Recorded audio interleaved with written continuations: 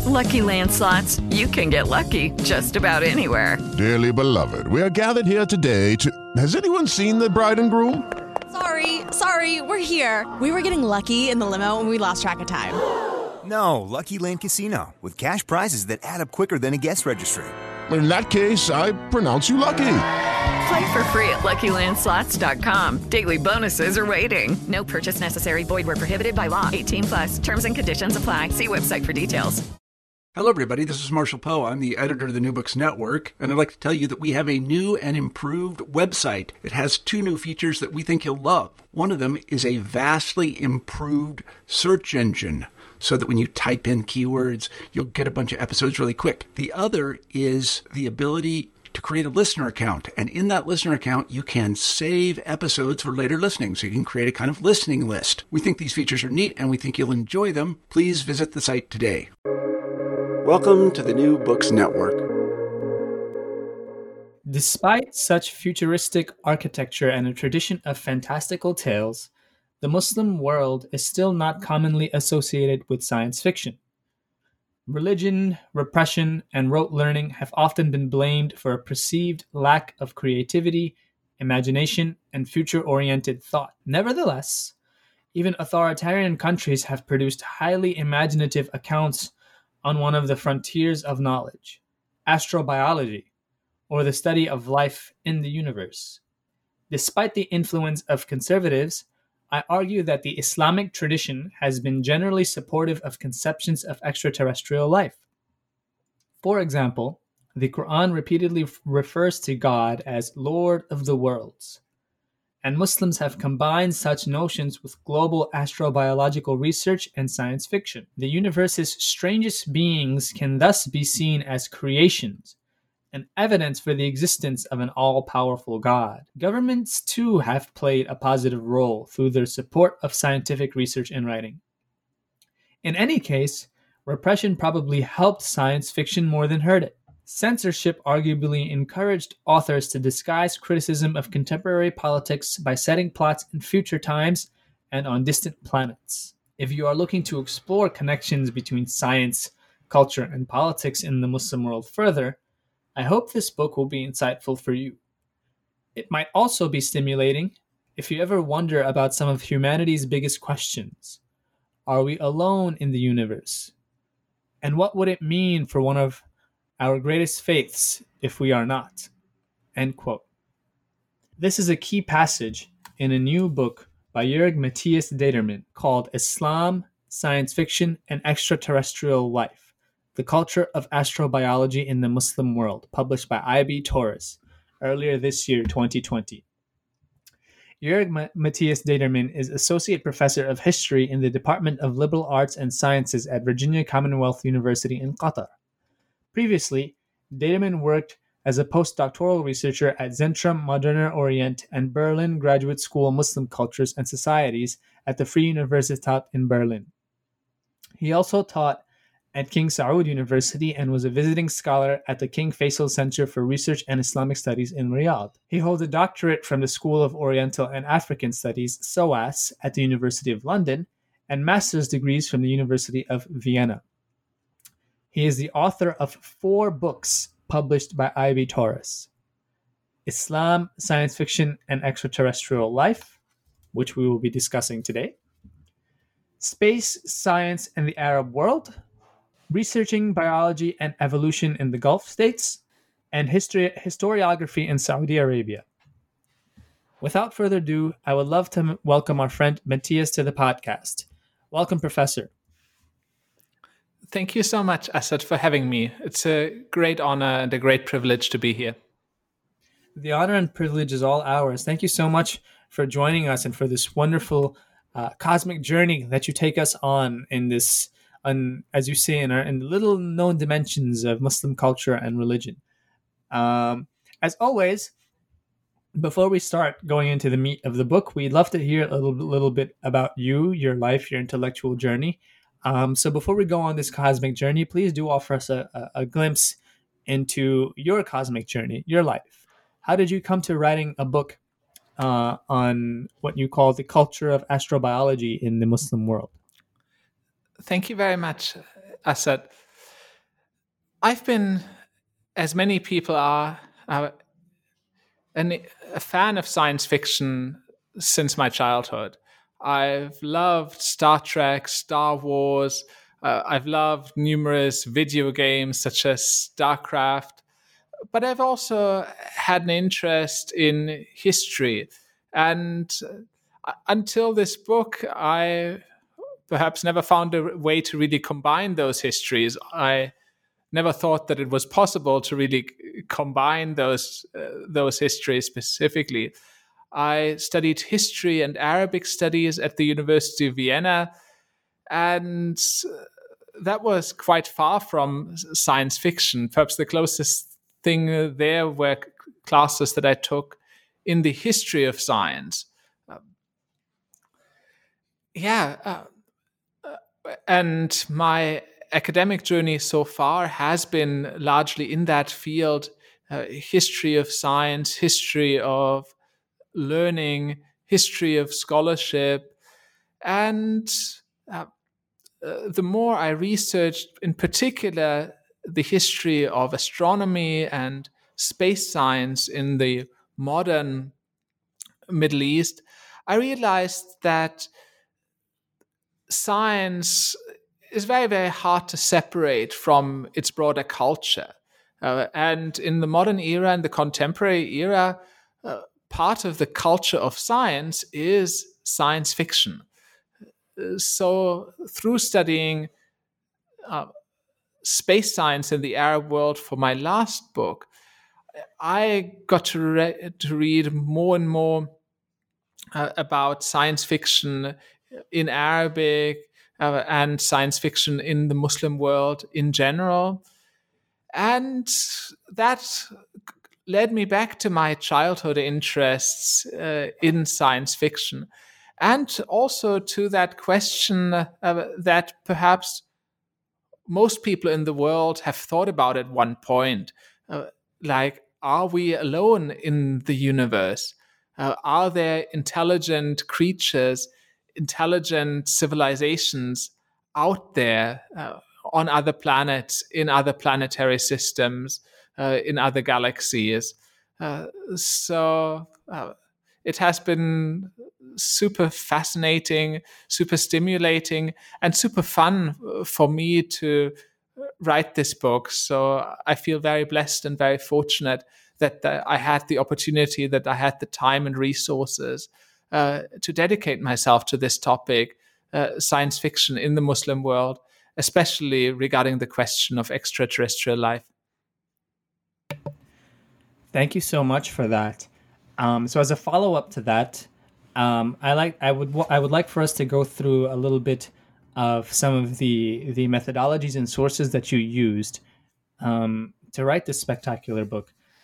So I know you worked with several languages and several different kinds of intellectual and creative production. Would you be able to give us a glimpse into sort of some of these sources that you used? Was it fiction novels? Was it newspapers? Was it Islamic fatwa? And what is the I guess in brief, what are the linguistic, the temporal, and the spatial characteristics of your sources and methods? Thank you. So in terms of time frame, this is a modern history, starting largely around 1800 or so, and going to the present. The modern focus has to do in part with the Copernican worldview that is associated with the idea of the plurality of worlds. So when one adopts the heliocentric worldview, in which the sun is in the center, then Earth becomes a planet like others, and other planets potentially become other Earths. Obviously, the idea of the plurality of worlds has older roots, but specifically the idea of other inhabited planets, the idea of, for instance, an inhabited Mars or life on Venus. That is specifically a modern idea, has been described as a myth of the modern age. So the focus on my book is largely the last 2 centuries, even more precisely with an emphasis on the last century, perhaps last 50 years. I'm a historian.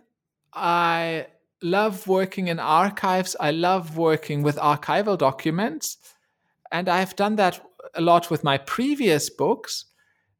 With this book, actually not so much. I dealt a lot more with published sources. So published science fiction novels, published science fiction short stories, screened science fiction movies, downloaded science fiction games, and so on.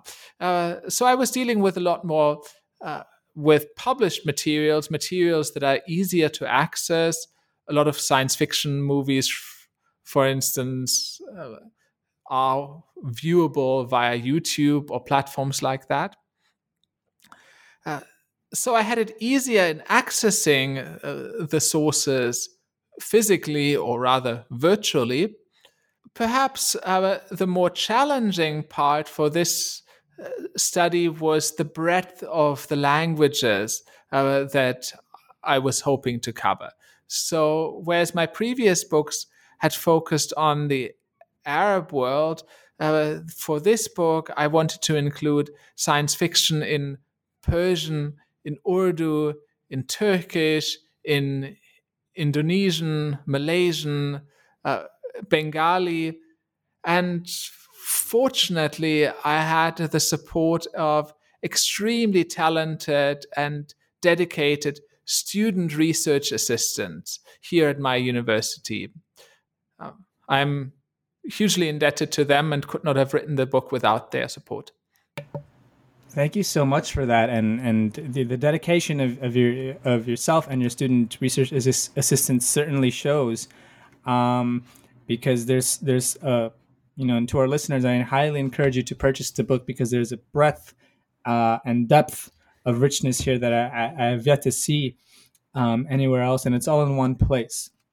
And so I guess now we can get started now with some of the particularities.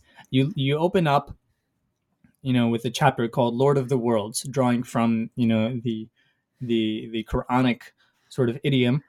And, the scene that you open up with is quite climactic, the war in Syria, right? You write about this one young surrealist artist named Aham Jabr, who depicts the war through visual artistry and imagery of Martians, of UFOs.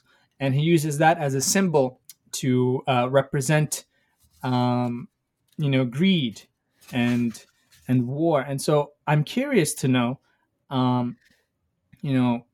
what role, how did science fiction shape and was shaped by war and conflict in the Arab Spring or after the Arab Spring, and how did that, shape the direction of science fiction within that domain?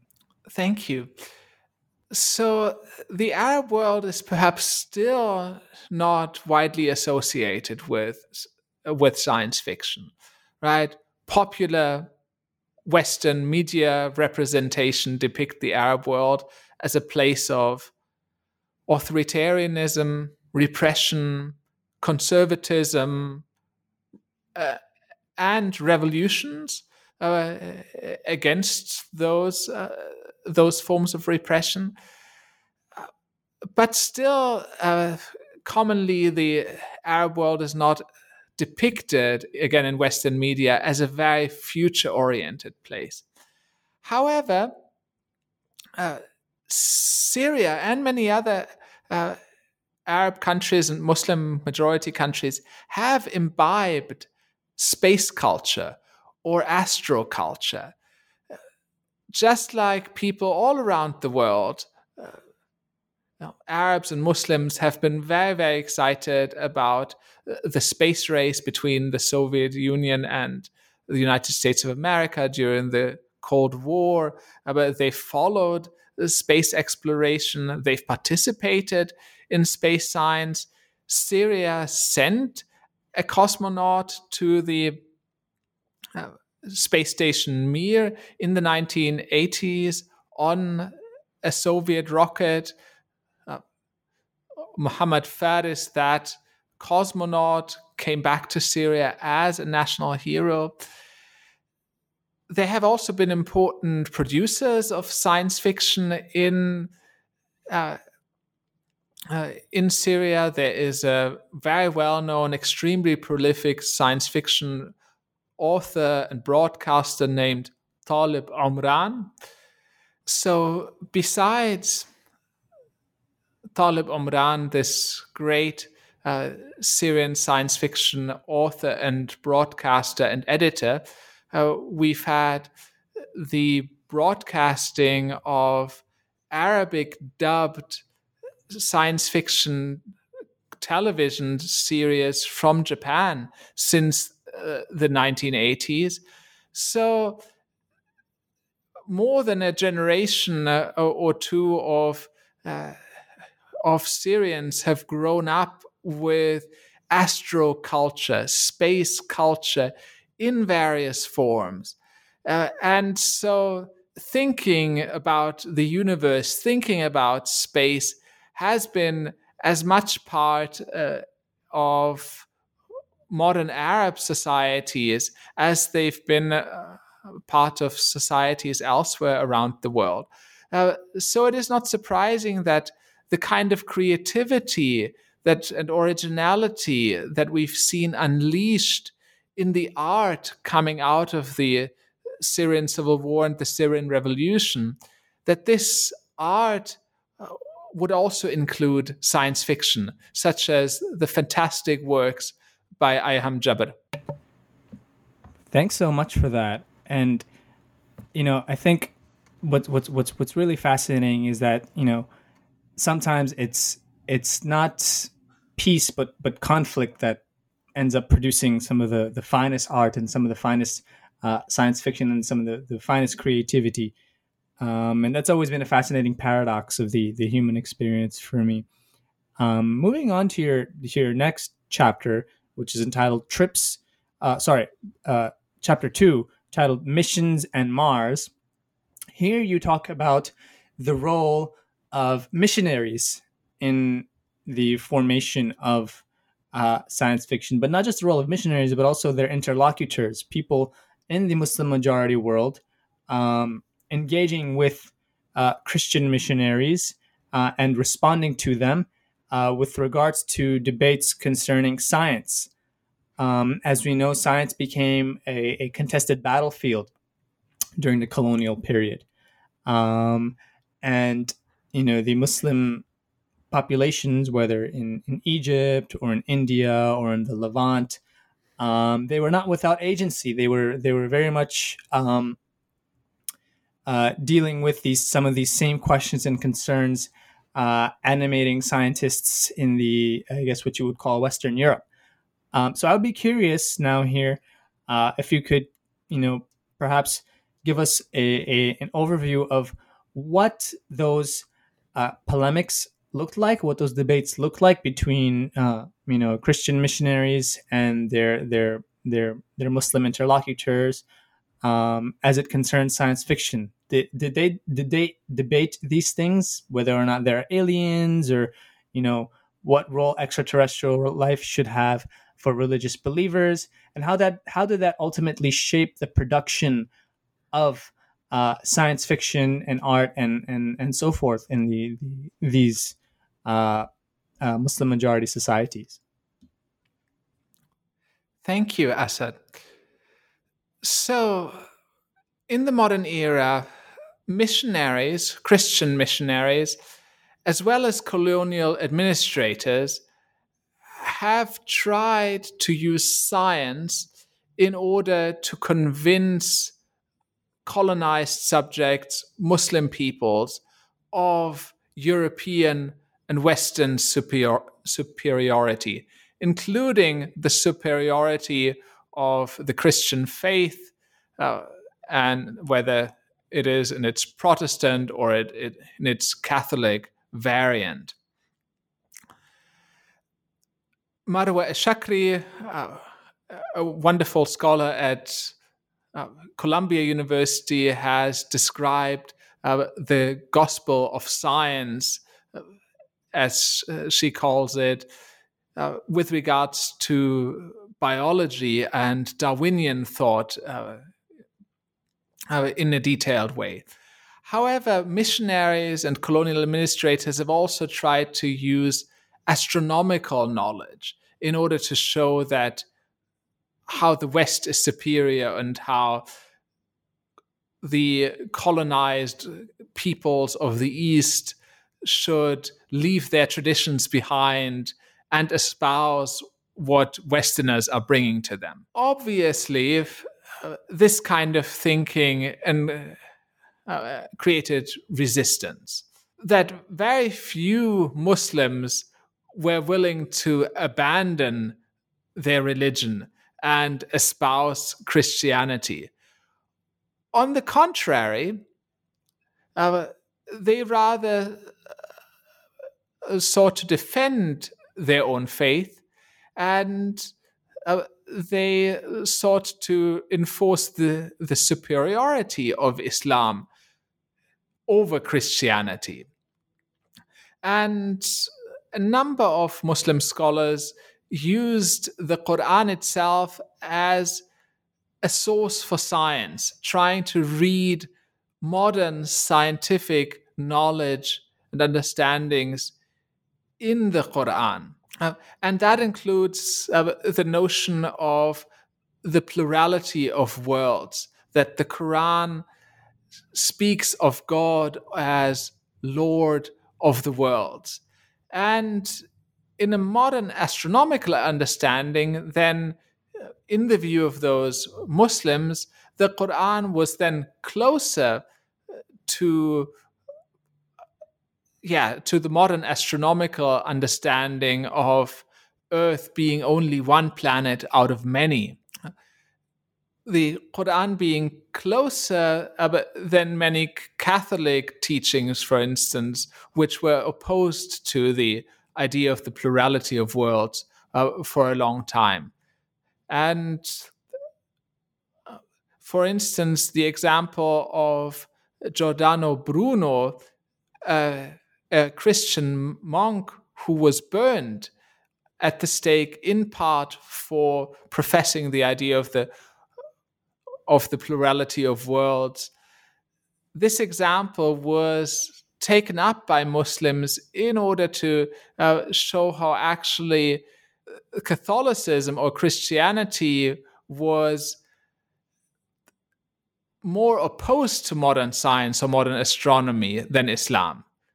So in other words, we've had debates here between Christian missionaries, colonial administrators, and their interlocutors, their Muslim interlocutors who used science in order to defend their faith.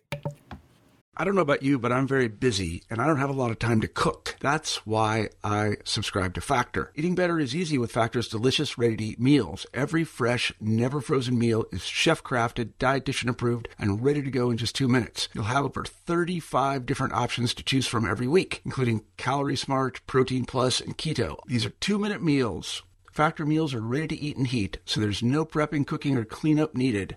They're flexible for your schedule, Get as much or as little as you need by choosing your meals every week. Factor is the perfect solution if you're looking for fast, premium options with no cooking required. Sign up and save. We've done the math, and this is important. Factor is less expensive than takeout, and every meal is dietitian approved to be nutritious and delicious. Head to factormeals.com/NBN50 and use code NBN50 to get 50% off. That's code NBN50 at factormeals.com/NBN50 to get 50% off. I want to bring it now closer to the present, moving to your next chapter entitled Trips to the Moon. Where you focus now on Islam in the space age, or quote unquote Islamic science fiction in the space age. Where the United States and the Soviet Union were competing in this realm, particularly in politics. And yet, while at the same time, in the Muslim majority world, there was an increased production in cinema, whether in Egypt or in Turkey or in Pakistan. And so I'm curious to know, how did the space age impact the cinema in the Muslim majority world, particularly as it concerns science fiction, and what does it tell us about modern cinema in these places? Thank you. Like you said, Egypt, Turkey, and India, obviously with its large Muslim population as well, developed leading film industries in the global south, in Africa and Asia. Cairo, Alexandria, Istanbul, Mumbai, and other places were major centers for film production. Speculative film production in general, globally, was very connected to the 1001 Nights, the Arabian Nights. So a lot of Western films in the speculative fiction genres, so fantasy and related subjects, were about the Arabian Nights or used themes from the Arabian Nights or were somehow indebted to the Arabian Nights. So it is then not surprising that also Muslim majority lands found it easy to go into science fiction and speculative fiction more broadly, with the Arabian Nights, the 1001 Nights, being part of popular heritage. In addition to that heritage, science fiction filmmaking in the Muslim world has also been influenced by Hollywood and Western production more broadly.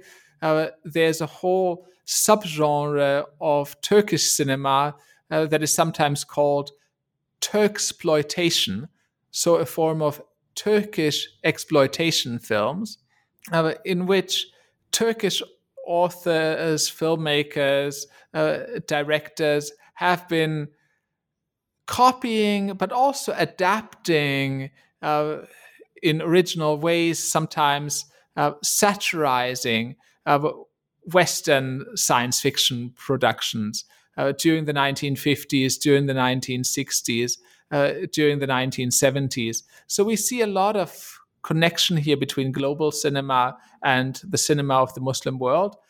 And these kinds of circulations also went the other way. So if we look at, for instance, Star Wars, we can find a lot of Eastern themes and, of course, Eastern locations. So Star Wars movies were partly shot in Tunisia, for instance, and more recently in the United Arab Emirates. So Muslim world's science fiction production really developed in connection with Western and global cinema and in a constant conversation with it. moving to the next chapter, which you call Islamic UFO religions, something I'm very, very curious about. I would love to know, what those are. What are Islamic UFO religions? But more interestingly as well, I very much appreciate the fact that, up until now we've looked at what we call, quote unquote, the Muslim majority world, or the Muslim world, or the Islamic world. In this chapter, what really stuck out to me is that, you move away from that spatial terrain. You write, quote, arguably some of the most inventive leaders of Islamic UFO religions emerged outside of Muslim majority countries. In the USA, religious freedoms combined with racial oppression made many Black Americans seek alternatives to Christianity, the faith of their former slaveholders. Some new groups sought salvation in science and technology, including advanced and mysterious flying saucers.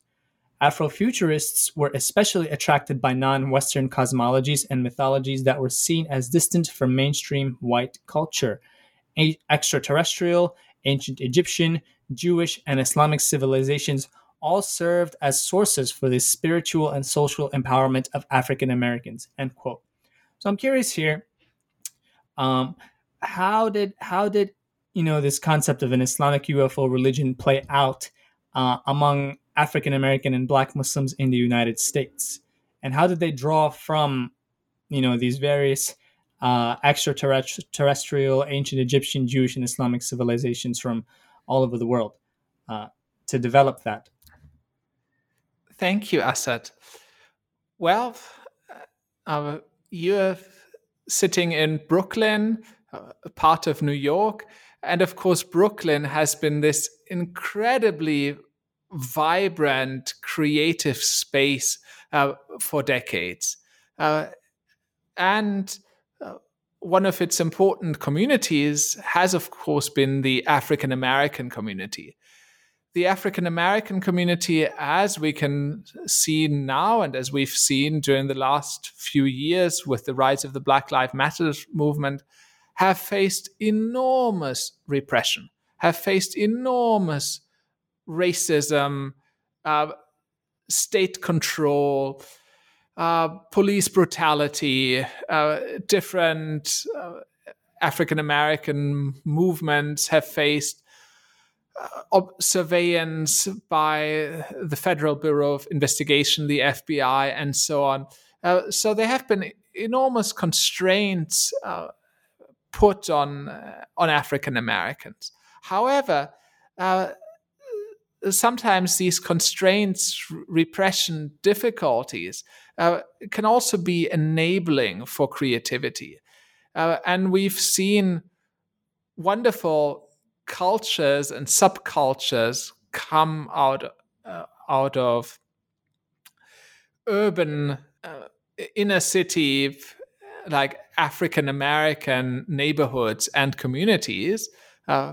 And some of those movements have also been Islamic UFO religions.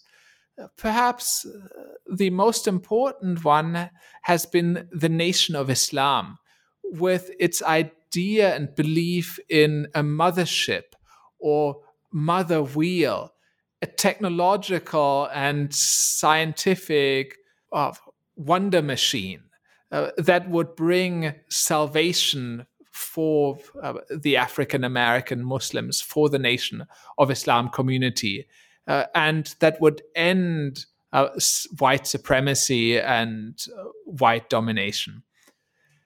The Nation of Islam had also its competitors, and here is where we can see the religious freedom that the United States have play a role. Whereas in countries like Saudi Arabia, for instance, the ability to form new religious movements have been more constrained. In America, maybe it has not been quite a free-for-all, but there has certainly been a lot of leeway for new leaders to rise up and establish their own movements, syncretic beliefs, and so on. Another competitor religion to the Nation of Islam has been the Nuwaubian nation, a community, a group that itself changed various names and its ideas over time. But at some point, it held the belief that its leader, Malachi York, or Dwight York, who has been in federal prison now for a number of years, serving a life sentence without parole. This Malachi Z. York was at a time believed to be an extraterrestrial being from a distant galaxy. So movements like that, like the Nuwaubian nation, like the Nation of Islam, have combined ideas of science, technology, of UFOs, flying saucers, and Islamic traditions to form highly original new communities. Thank you for the shout out to Brooklyn. To our listeners, that was not a paid advertisement. I did not tell him to do that either. But thank you so much for that. Moving on to, concept of nation, right? We're talking about now a collective national identity. Whether that take the form of a movement or whether it take the form of a modern nation state. Your next chapter is called Building Nations and Worlds. And here you speak specifically about various national movements or even anti-national movements and how they were either shaped or challenged, by science fiction as a genre. I'm curious to know if you can provide us an example or two of these, and in showing us what role, science fiction plays in either creating or contesting the idea of a nation. Thank you, Asad. So this is a chapter that focuses in particular on the decades in the second half of the 20th century of post-colonial nation building, right? So the decades in which countries like Pakistan or Egypt came out of colonial domination. These were also times of increasing mass literacy, where suddenly millions of more people had the ability to read, where printing also became cheaper, and where you had a spread of pulp fiction literature. So the kind of sort of affordable, or should I say cheap, spy novels, romance novels, science fiction novels. So the kind of books that you could sort of buy at every street corner and so on for very, very little money. These pulp fiction works were not high literature. They were not regarded as of very high literary value, even though they obviously attracted like millions of readers. These kinds of pulp fiction works, they did not normally enjoy any patronage from state institutions. Instead, we're talking here about a capitalist enterprise, right? We're talking about private presses with a few authors who are trying to create their own versions of, let's say, Ian Fleming's James Bond, that were trying to create an Egyptian form of a pocketbook, for instance. Because these books operated in a capitalist era, they were trying to be as appealing as possible to a mass market. And one way of appealing to a mass market in the context of colonial nation building was to create stories about national heroes. So, for instance, Rajul al-Mustahil, Man of the Impossible, in Egypt by Nabil Farouk, where you have the kind of James Bond-like super man, super spy who basically defends the new nation against all kinds of threats, whether it is the threat of, let's say, the Israeli intelligence service, Mossad, or whether it is the threat of other Western powers, or it is indeed the threat of an alien invasion. So we see this pulp fiction really creating the figure of national heroes that millions of people could cheer for.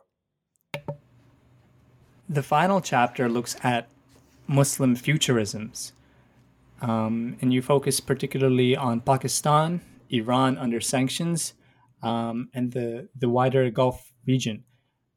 Could you give us an outline of what Muslim futurisms looks like at this present moment? I know you're here. You go up until, I think, as recently as just a few years ago.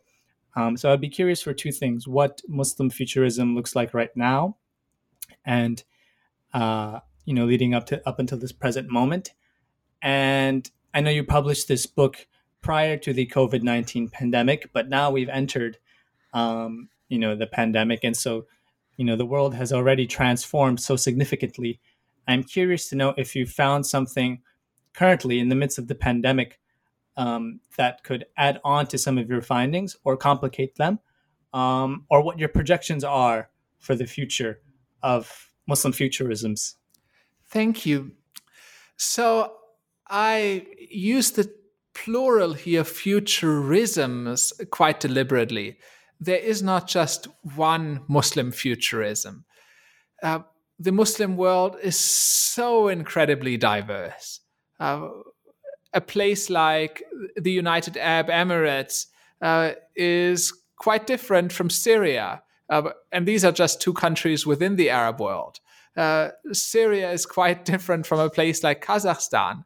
Kazakhstan is quite different from a place like Indonesia, of course, or Malaysia. And these are just Muslim majority countries. Obviously, the Muslim world is really global if it includes Muslim believers anywhere. So we have so many highly creative Muslim artists, scientists, writers, etc., in the United States, in Canada, in Australia, like across Europe, and so on. So we have really a huge variety of visions in an ever-increasing variety of formats as well. So we have science fiction not just in books and films, but we've got it increasingly in computer games. So the Islamic Republic of Iran has a very, very interesting and in some senses quite thriving video game industry. Then obviously, if you look at the other areas of the visual arts, we have so many artists working across mixed media. In order to give another New York-based example, there's Saks Afridi, another person of the Pakistani diaspora who has created an exhibition called Space Mosque, so setting Islam in a space-themed future. I should also say that within the Muslim world, right, you also have different kinds of futurisms. So we have a bottom-up futurism. So where you have activists, people who want to resist people who are otherwise not very powerful, creating visions of the future in their science fiction, in their art, in order to change societies from the bottom up. There's also science fiction from the top down. In places like the United Arab Emirates or Qatar or Saudi Arabia, there have been state-led visions of the future. They are so-called national visions that have been formulated by governments, have been propagated by governments. There are future development plans. And there is a whole visual culture and iconography surrounding those government-decided visions of the future. Dubai is currently finishing a museum of the future in a very, very interesting, quite distinct, modern Islamic architectural look. All of this is to say that Muslim futurisms are incredibly diverse, and I was lucky and fortunate that I was able to finish this book now. I would say in another 10, 15 years, it would be so hard to even try to bring all the Muslim futurisms that exists within the cover of one single work. Thank you for all of that, Professor Dederman. As a final question, I know we've held you up for a long time. As a final question, we'd all be very interested to know what you're currently working on, if you intend on expanding upon this or writing on something else. Please do let us know. What are your current projects at this very moment? Thank you very much. So I'm still working in the broad field of the history of science and also in the broad field of the history of astronomy. But this time I'm interested in writing a history of activism within science. So a history of gender activism, race activism, disability activism, an activism that seeks to make astronomy and the space science more inclusive, more equitable, more diverse. And I'm especially fascinated by this idea of diversity, that, for instance, nowadays scientific institutions would have a chief diversity officer.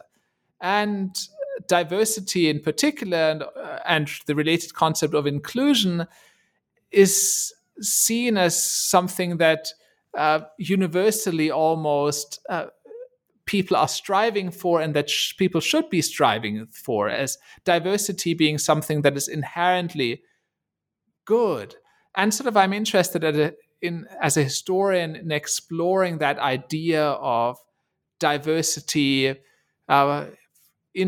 with regards to astronomy, with regards to space science, with regards to science fiction as well. For instance, Star Trek has, for many decades, created visions of space exploration as very inclusive, of different gender, different races, people of different backgrounds, all working together as part of the same crew on the same spaceship. And in this work, I'm actually also trying to tell a global history, because the idea of diversity, inclusion, equity, like I would argue, probably means slightly different things in different contexts, right? So if I might have a conversation, let's say in the United States, about diversity, equity, and inclusion, African Americans, Hispanics would certainly be part of that conversation, or very, very likely. If I have a conversation about diversity in India, for instance, or Pakistan, I would say maybe diversity would look a little different. So I'm still at the very beginning of this project, but it's essentially a history of activism within science and science fiction. Thank you so much for that, and we'd love to have you back on the podcast to interview you about this forthcoming monograph, or at least I hope it becomes a monograph, because it sounds very, very, very fascinating. So thank you for joining us, Professor. Thank you so much, Asad. It has been an absolute pleasure and privilege. I greatly appreciate your time and the work of everybody involved in the New Books Network, including the editor, of course, Marshall Poe. Thank you very much. The honor is all ours. Well, there you have it, folks. Islam, Science Fiction, and Extraterrestrial Life: The Culture of Astrobiology in the Muslim World, by Jörg Matthias Dedermann, published by IB Tauris this year, 2020. Get your hands on it soon. Thank you for coming to our show, and until next time.